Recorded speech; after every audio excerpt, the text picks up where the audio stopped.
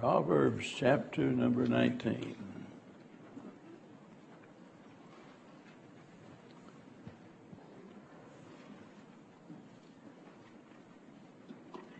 I would apologize for not being here last week, but you know, a lot of times we apologize for something that really we can't help and we don't need to apologize for. But I still, to this day, I always feel bad when I have to miss, and then I need to remind myself I went the first 23 years without being gone a Sunday, and never missing, and so forth, and you know, sometimes I can still remember the first time I had to miss. I just had gallbladder surgery over in Jackson, Tennessee, and I couldn't go to church that Sunday, and it about killed me. But anyway, I'm simply saying, if I'm not here, it's not because I don't want to be here. That's the point I'm trying to make. All right, chapter 19, we got down through verse 21. So we pick up tonight in verse number 22. The desire of a man is his kindness, and a poor man is better than a liar. And again, I remind you that, you know, in the old English, a lot of times, you know, they didn't word things exactly like we would today. And by the way, that doesn't mean that we ought to go looking for a new version of the Bible either. It simply means we need to just give some thought to what is written. But in this first phrase here, it's a little bit tricky, I guess. Maybe not to you, but it was to me. The desire of a man is his kindness. And the word kindness comes from a word that literally means mercy. And the context, notice, shows that he's speaking here in regards to a poor man. And I think the idea is that, you know, a poor man has a desire to help those people that are in need. You know, a lot of times we don't really care about helping someone until we find ourselves in their situation. It's just like a lot of times, you know, we don't have any sympathy for someone maybe that maybe has a certain physical ailment until all of a sudden we get what they got. And then after that, it's like, oh, now I know how it feels, and all of a sudden we're much more sympathetic and much more less judgmental of people. I can remember a time in my life, in fact, for many years, I think my wife and my kids all lived in fear of the fact that, you know, even if they were sick and had to miss church, that I was going to be too judgmental of them, and they were right. I had a problem in that area. But I'll tell you, somebody tells me they're sick and they say, look, I am sick, I don't feel like going to church.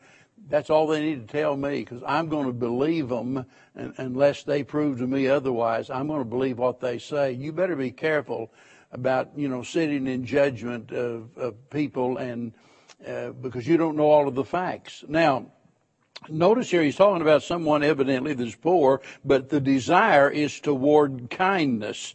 And the point is that God looks at our desire. It's not just about what we do. It's about what we want to do, what we desire to do, what we're willing to do. And the purity of our motive is of major concern to God. Motive matters to God. 2 Corinthians chapter 8 and verse 12. He says, for if there be first a willing mind, it is accepted according to that a man hath, and not according to that he hath not.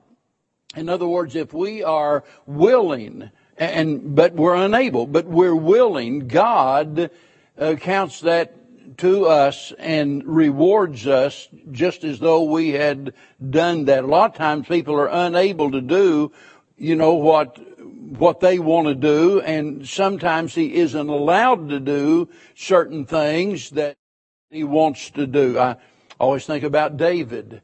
And of course, David was a man after God's own heart. David was a man that you'd think if anybody had a lot of clout with God, it'd be David, right?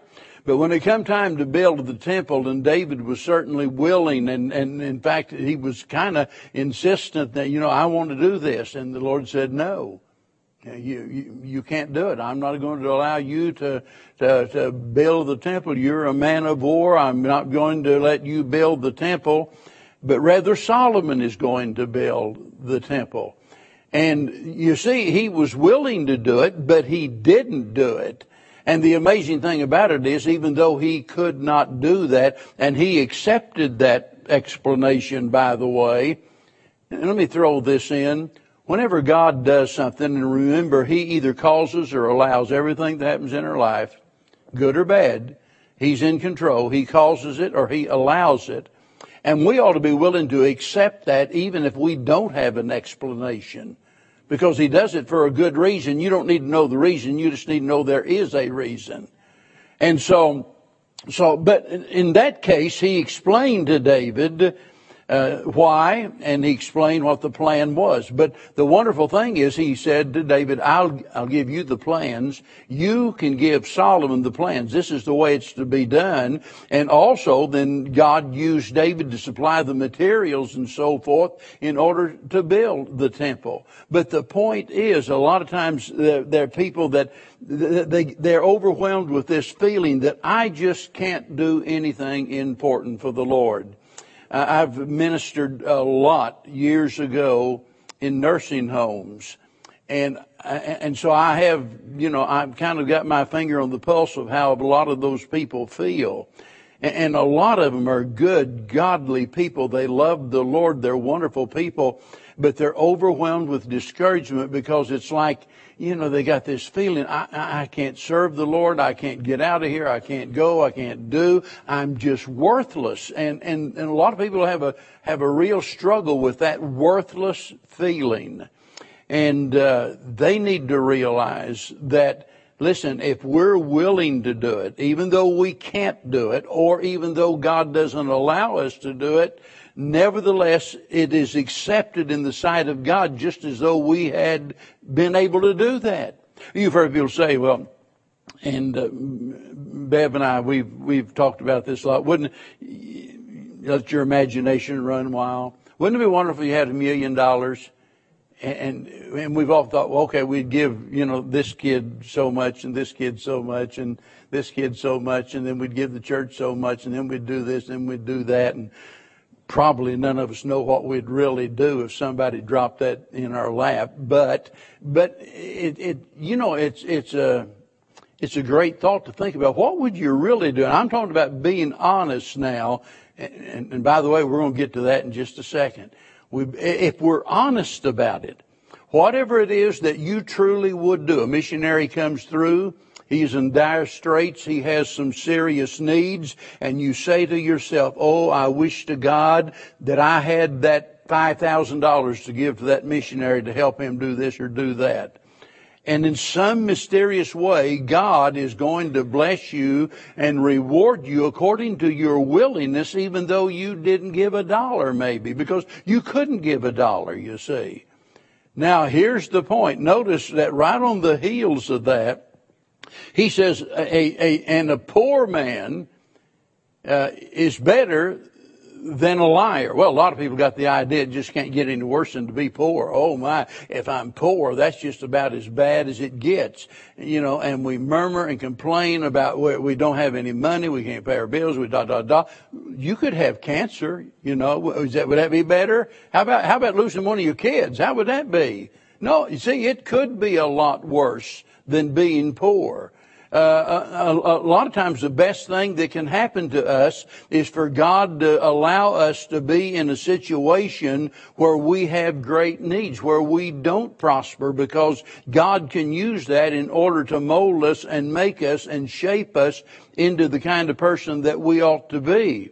But notice here, he says the desire of a man is his kindness, but he says a poor man, even though he can't do a lot of things, he's better than a liar.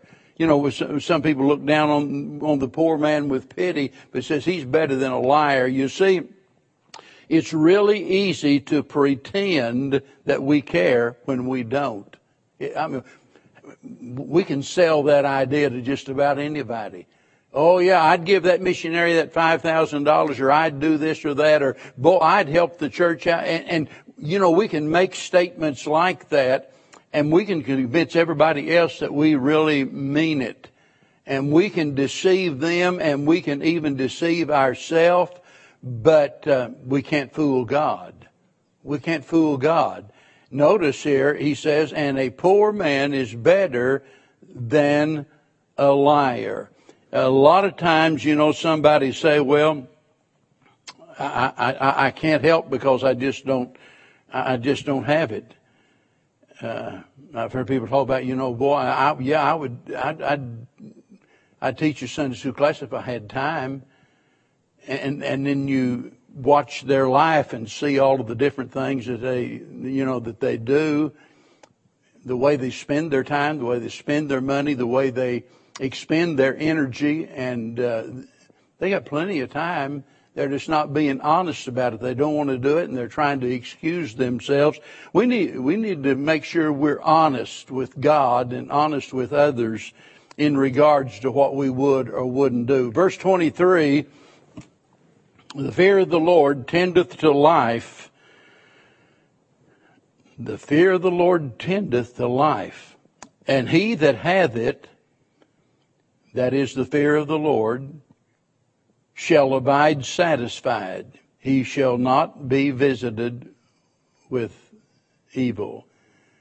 What if I was to ask tonight, how important is your life to you? How important is your life to you? Boy, a lot of people say that's the most important thing. I mean, life, because without life, it's you don't have anything. And I can remember my mother. I was just a little boy. I was standing out in the yard, and I'll never forget it. For some reason, she was talking to a neighbor, and I heard her make the statement. She said, if she could just have one wish, one thing, it would be for good health. And I'm not saying that she was necessarily wise in saying that. I'm just saying that's how important it was to her. And a lot of people would say, well, my health is more important than anything else. Whether that's true or not, is debatable, but that's the way they feel. And they go to great length, right, in trying to be healthy and trying to preserve their life. They're very health conscious. They take their vitamins. I don't know. Maybe it's just me. I've taken this vitamin, that vitamin, all of the multivitamins, this and that. I never took a vitamin in my life that I thought helped me. And, of course, Bev says, you don't take them long enough. And so I'd take some and take them longer. I've just never found it. I guess they do now. I'm not a doctor. But I couldn't tell it. But a lot of people, they spend a lot of money taking a lot of vitamins. And they go to the doctor and get regular checkups. I'm not telling you don't do that. It's probably a good idea to get regular checkups and what have you. And some people are serious enough that they exercise. I remember I was sitting in my study up in Fort Thomas, Kentucky many years ago. And we had a solarium there at the house, and Tim will remember this, no doubt. And where I had my study, and it was all windows, and of course a lot of people there jogged, and we come up a hailstorm. I'm talking about big old chunks of hail, and here comes some guy jogging down the road in that hail, just pounding on top of his head. And I thought, how crazy is that? I'm saying all that to say people really are serious about their health. But the problem is they do all of that, and then they turn around and neglect the most important thing. Exercise is profitable, the Bible says, but godliness is even more so. And so for us to do all of those things and then turn around and not have a proper reverence for God doesn't make sense, because notice he says here, the fear of the Lord tendeth to life. Now that doesn't mean that they're never going to have a problem. It doesn't mean that they're not going to get sick. None of us have an ironclad guarantee that we won't get sick or that we won't die. Nobody has that kind of assurance. But remember, we're talking about Proverbs here, And the probability, the possibility of living longer is much greater when we do fear God. But there's more. I want you to notice here, he's encouraging us here as he writes this, and so he goes on and he tells us that there's satisfaction in this. And he that hath it, that is the fear of the Lord, shall abide satisfied. How many people have you seen, for example, that had absolutely everything you could dream of? I mean, everything anybody could want. I mean, they've got a lot of money, they got a good job, they got a reputable position in the community and all of that, and you think to yourself, what more could anybody want?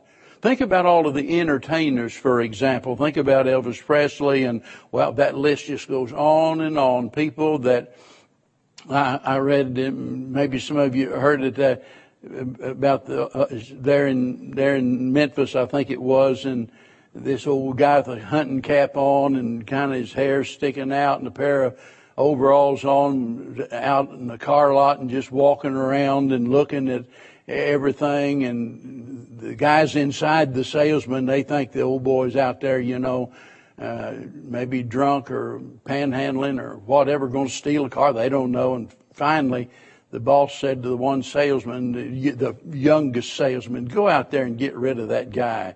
So he goes out there and begins to talk to the old boy, and the guy's inquiring about a new Cadillac and, how much a new Cadillac would be. And long story short is he said, I'll take 6, one in each color you have. And that young salesman went back in and told him, said, that guy wants 6 new Cadillacs. Well, it happened to be his name was Elvis Presley, and a true story.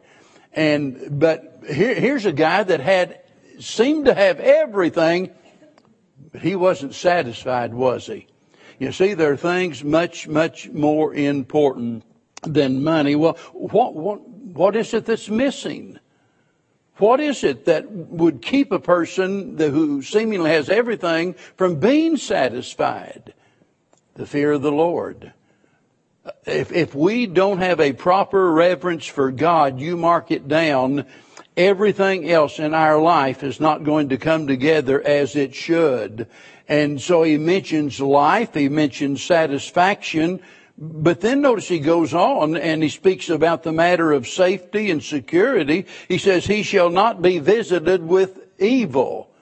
Now, that's not to say, again, that he'll never have any troubles. We know better than that. Sometimes the best people have the worst problems. They get sick. They suffer pain. They eventually die like everybody else. So what does that mean? Well, it implies that we shall escape that evil which would have come upon us had we not feared God. Are you with me? Amen. We escape the evil that would come upon us if we do not fear God. And let me tell you right now, if you don't have a fear of God, you're in trouble, and it's going to get worse. It's not going to get better. I mean, it's a horrible thing to have that kind of an attitude about God, that you have no fear of God. And I think you understand, of course, that word fear carries the idea of reverence, but don't stop there. And so many preachers just emphasize, well, it's just talking about having a healthy reverence for God. You really shouldn't fear God. Nonsense. You ought to fear God. You ought to have a dread of disappointing God, because there are consequences to disappointing God. Now, verse 24, a slothful man hideth his hand in his bosom, and he will not so much as bring it to his mouth again. I don't know, for some reason, I wrote an article about work for Labor Day and was going to send it out, and for some reason I just decided not to, and so it's still there, in my file folder, and maybe someday. But this verse happened to be in that article. A slothful man hideth his hand in his bosom. Now remember, back in those days, they wore those robes and things and had the folds of the bosom and in the bosom there, and that's where they would, put stuff in the bosom. And so he has his hand in his bosom. It's kind of like saying standing around with his hands in his pocket today. That's what we would say. And will so not as much as bring it to his mouth again. You get the picture? This dude is too lazy to feed himself. He is so lazy he won't even take his hand and pick up the food and put it in his mouth. I mean, it's hard to imagine, but let me tell you, people do strange things, and so many times people refuse to do what is good for them because it'd just take a little bit of effort. That's all it would take. And it would help them, and they're just too lazy to do it. We live in, well, you know what kind of times we live in, and so sad to think that we've gone from what has been called the greatest generation to the gimme generation, to where everybody thinks, they have a sense of entitlement, and they're, going to the government with their hand out.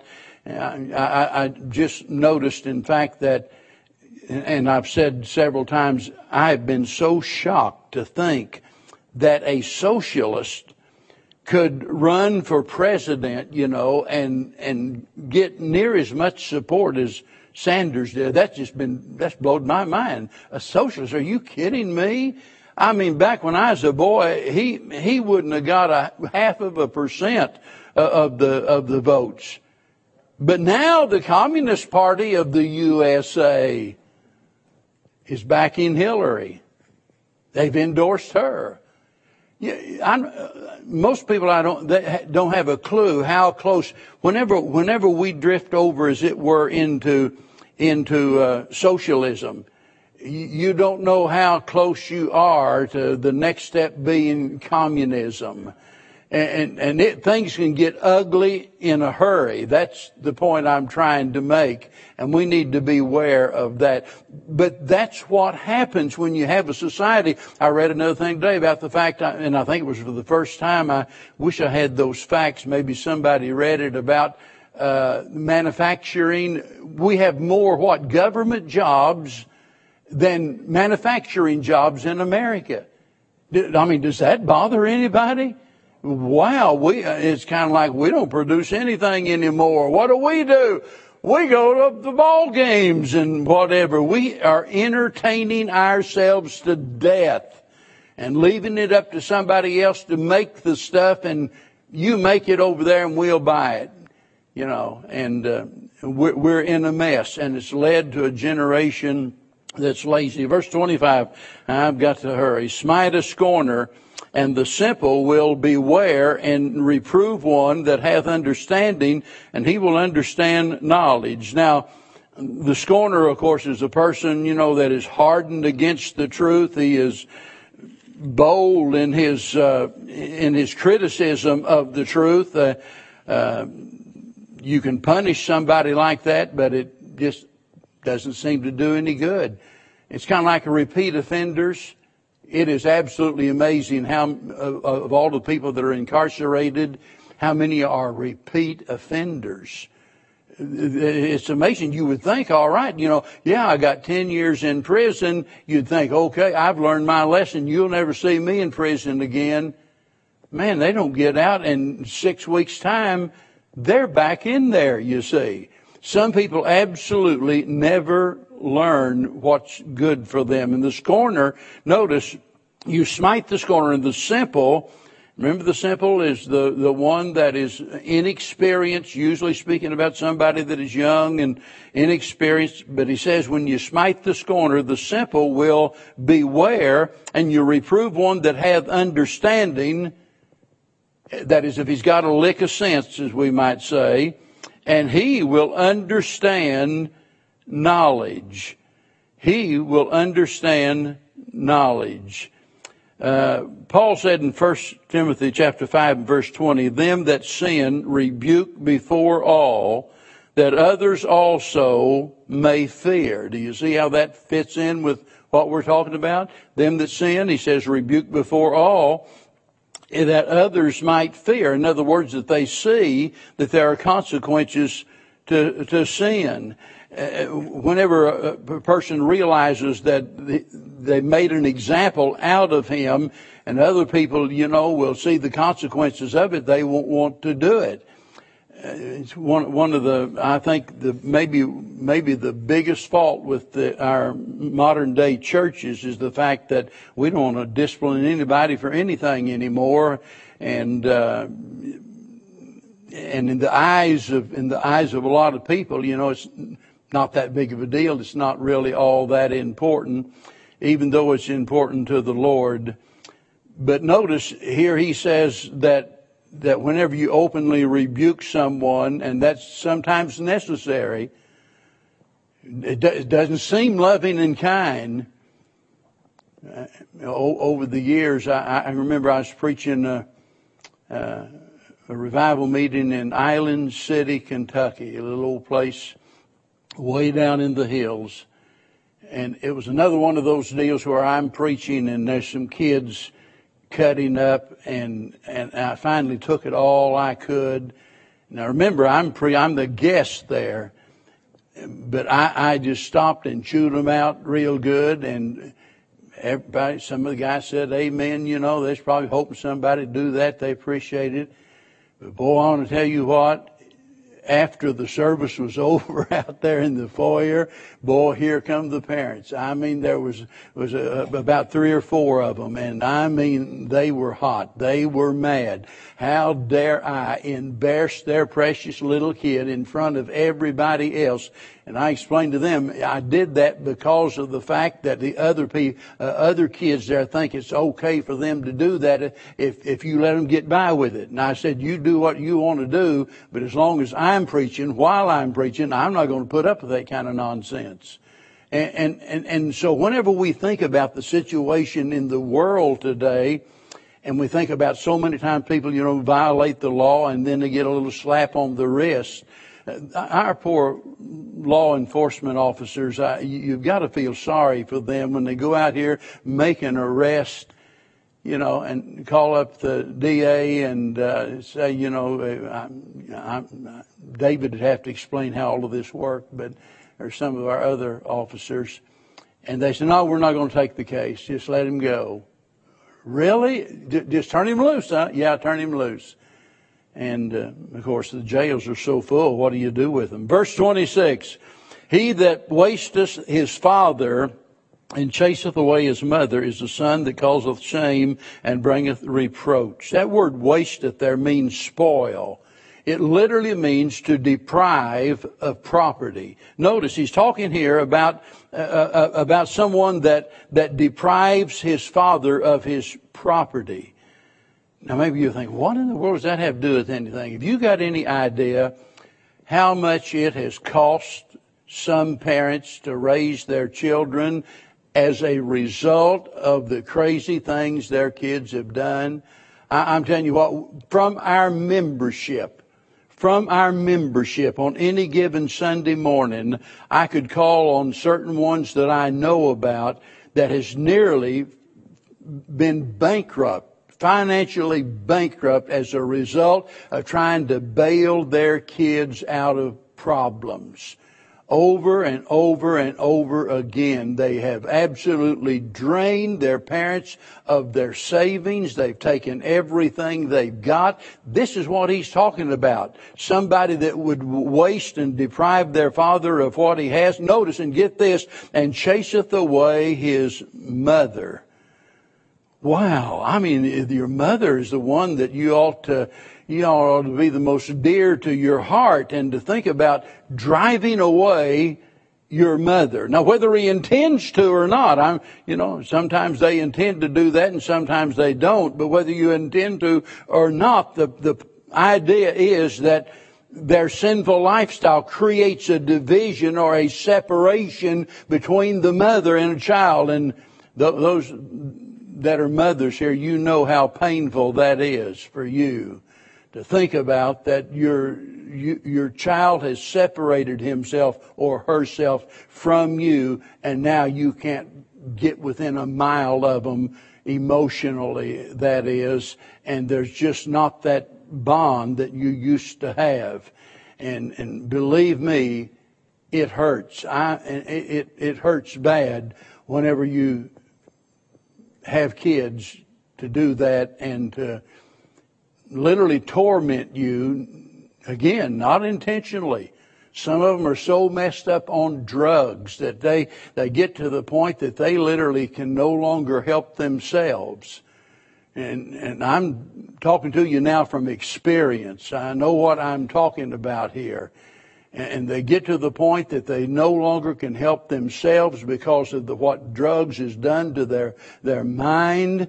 But let me tell you, that hurt, that pain never goes away. And to just look into the face of a child like that just literally brings tears to your eyes. Young people, you need to think about the way that your conduct is going to affect your parents, because God's going to take it into consideration. Now, let me try to finish up this chapter. Verse 27, cease, my son, to hear the instruction that causeth the err from the words of knowledge. There is so much here. I could take an entire lesson on this, but I'm going to rush through it, but I want you to get it. I want you to consider this phrase, words of knowledge. And I want to underline that. Cease, my son, to hear instruction. Don't listen to those that would cause you to err from the words of knowledge. Well, what is knowledge? We've got some educators in the church, and they would tell you that knowledge means to be informed. It means to be aware or acquainted with the facts, to be aware of the truth. That is knowledge. And here we're talking about those people that are ignorant of their ignorance. You know, they think they know it all, and they don't know what they don't know. And then when we think about notice the words of knowledge, where do we find knowledge? Well, I'm holding it right here in my hand. Nobody is well educated unless they are familiar with God's Word. That's not to say that the Bible answers every question. It doesn't. It doesn't help you, as far as I know, to pass an algebra test. I don't think it has anything in there about the history of the revolution and stuff like that. That's not there. But there are principles all through the Bible that help to guide us in everything that we do. So this is where we find true knowledge. And then it's real easy to figure out why knowledge is so important. And this is why I said this would take a lot of time to talk about the words of knowledge. Salvation depends on it. Salvation depends on it.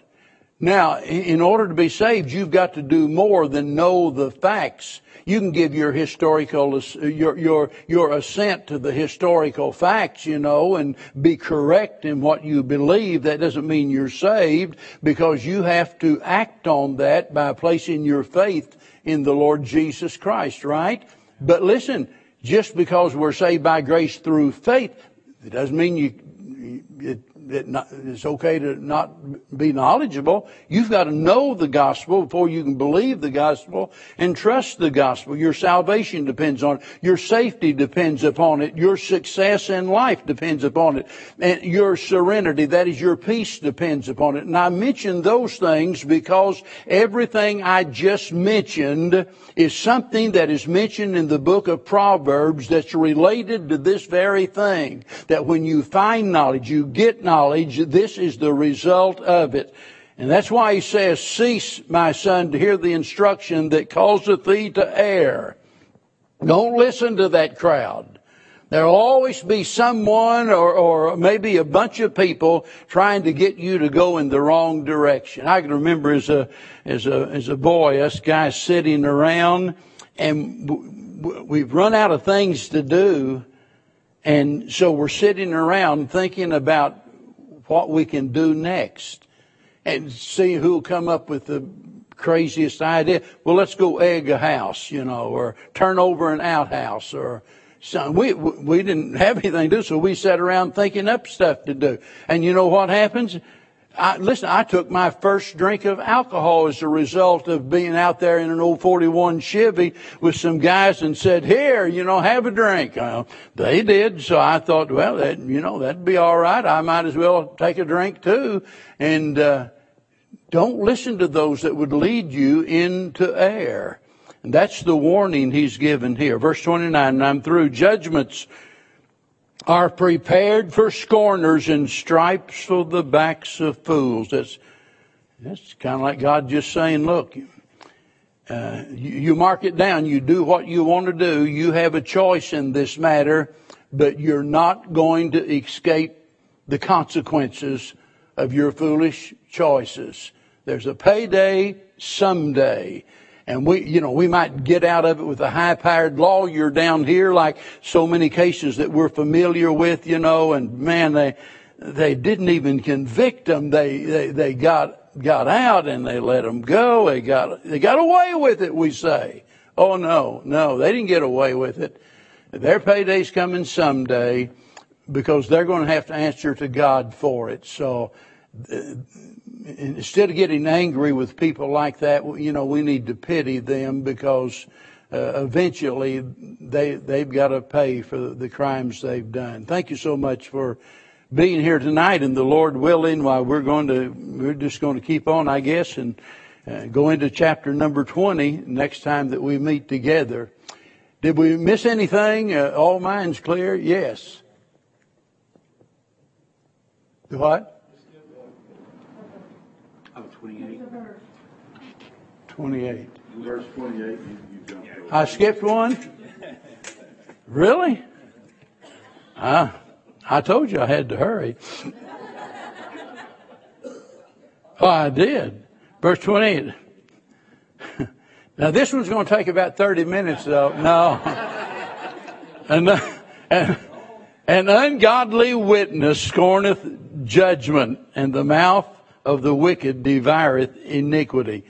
So many times we look at that word ungodly, and what's the first thing that don't tell me, because I'm not trying to embarrass anyone.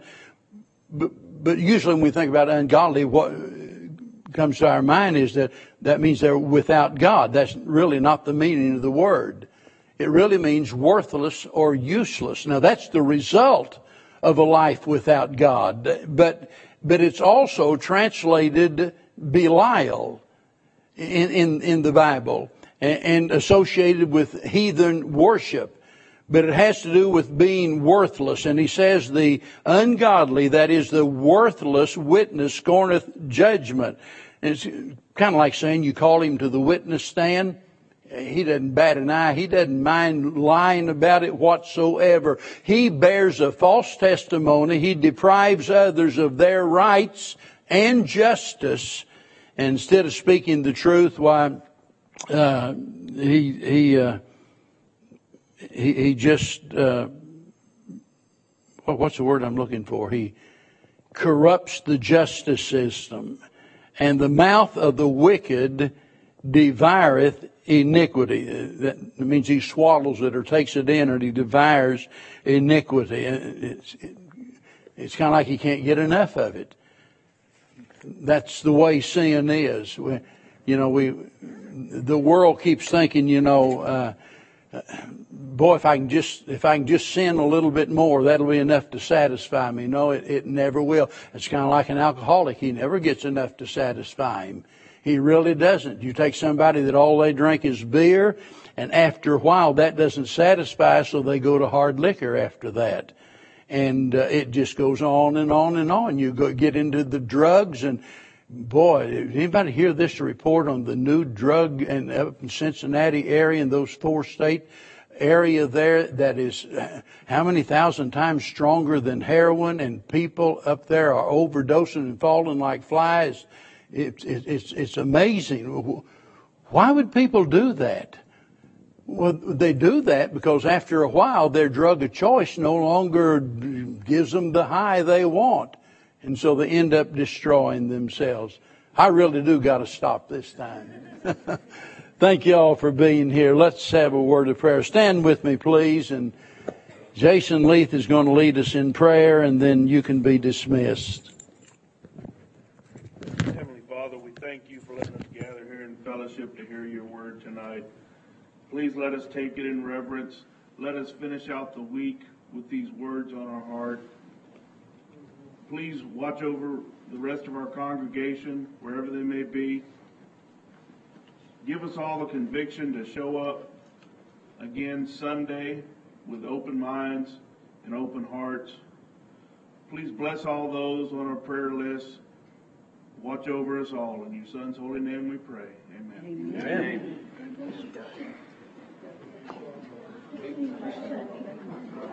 Amen.